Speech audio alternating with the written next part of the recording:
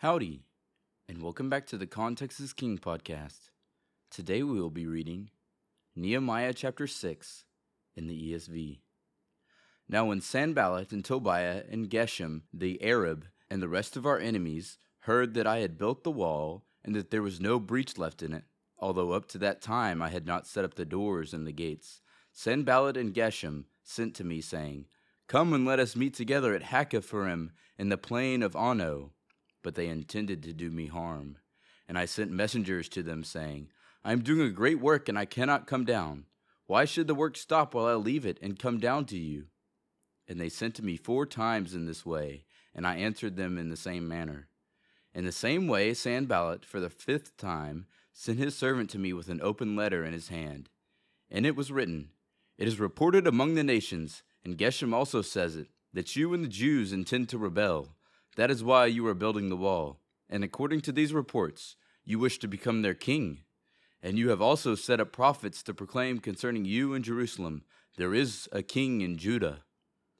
And now the king will hear of these reports. So now come and let us take counsel together. Then I sent to him, saying, No such things as you say have been done, for you are inventing them out of your own mind. For they all wanted to frighten us, thinking, Their hands will drop from the work, and it will not be done. But now, O God, strengthen my hands.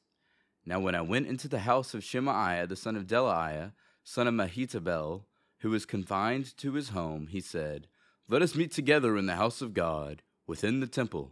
Let us close the doors of the temple, for they are coming to kill you. They are coming to kill you by night. But I said, Should such a man as I run away? And what man such as I could go into the temple and live? I will not go in. And I understood and saw that God had not sent him, but he had pronounced the prophecy against me because Tobiah and Sanballat had hired him. For this purpose he was hired, that I should be afraid and act in this way and sin, and so they could give me a bad name in order to taunt me. Remember Tobiah and Sanballat, O my God, according to these things that they did, and also the prophetess Noadiah, and all the rest of the prophets who wanted to make me afraid.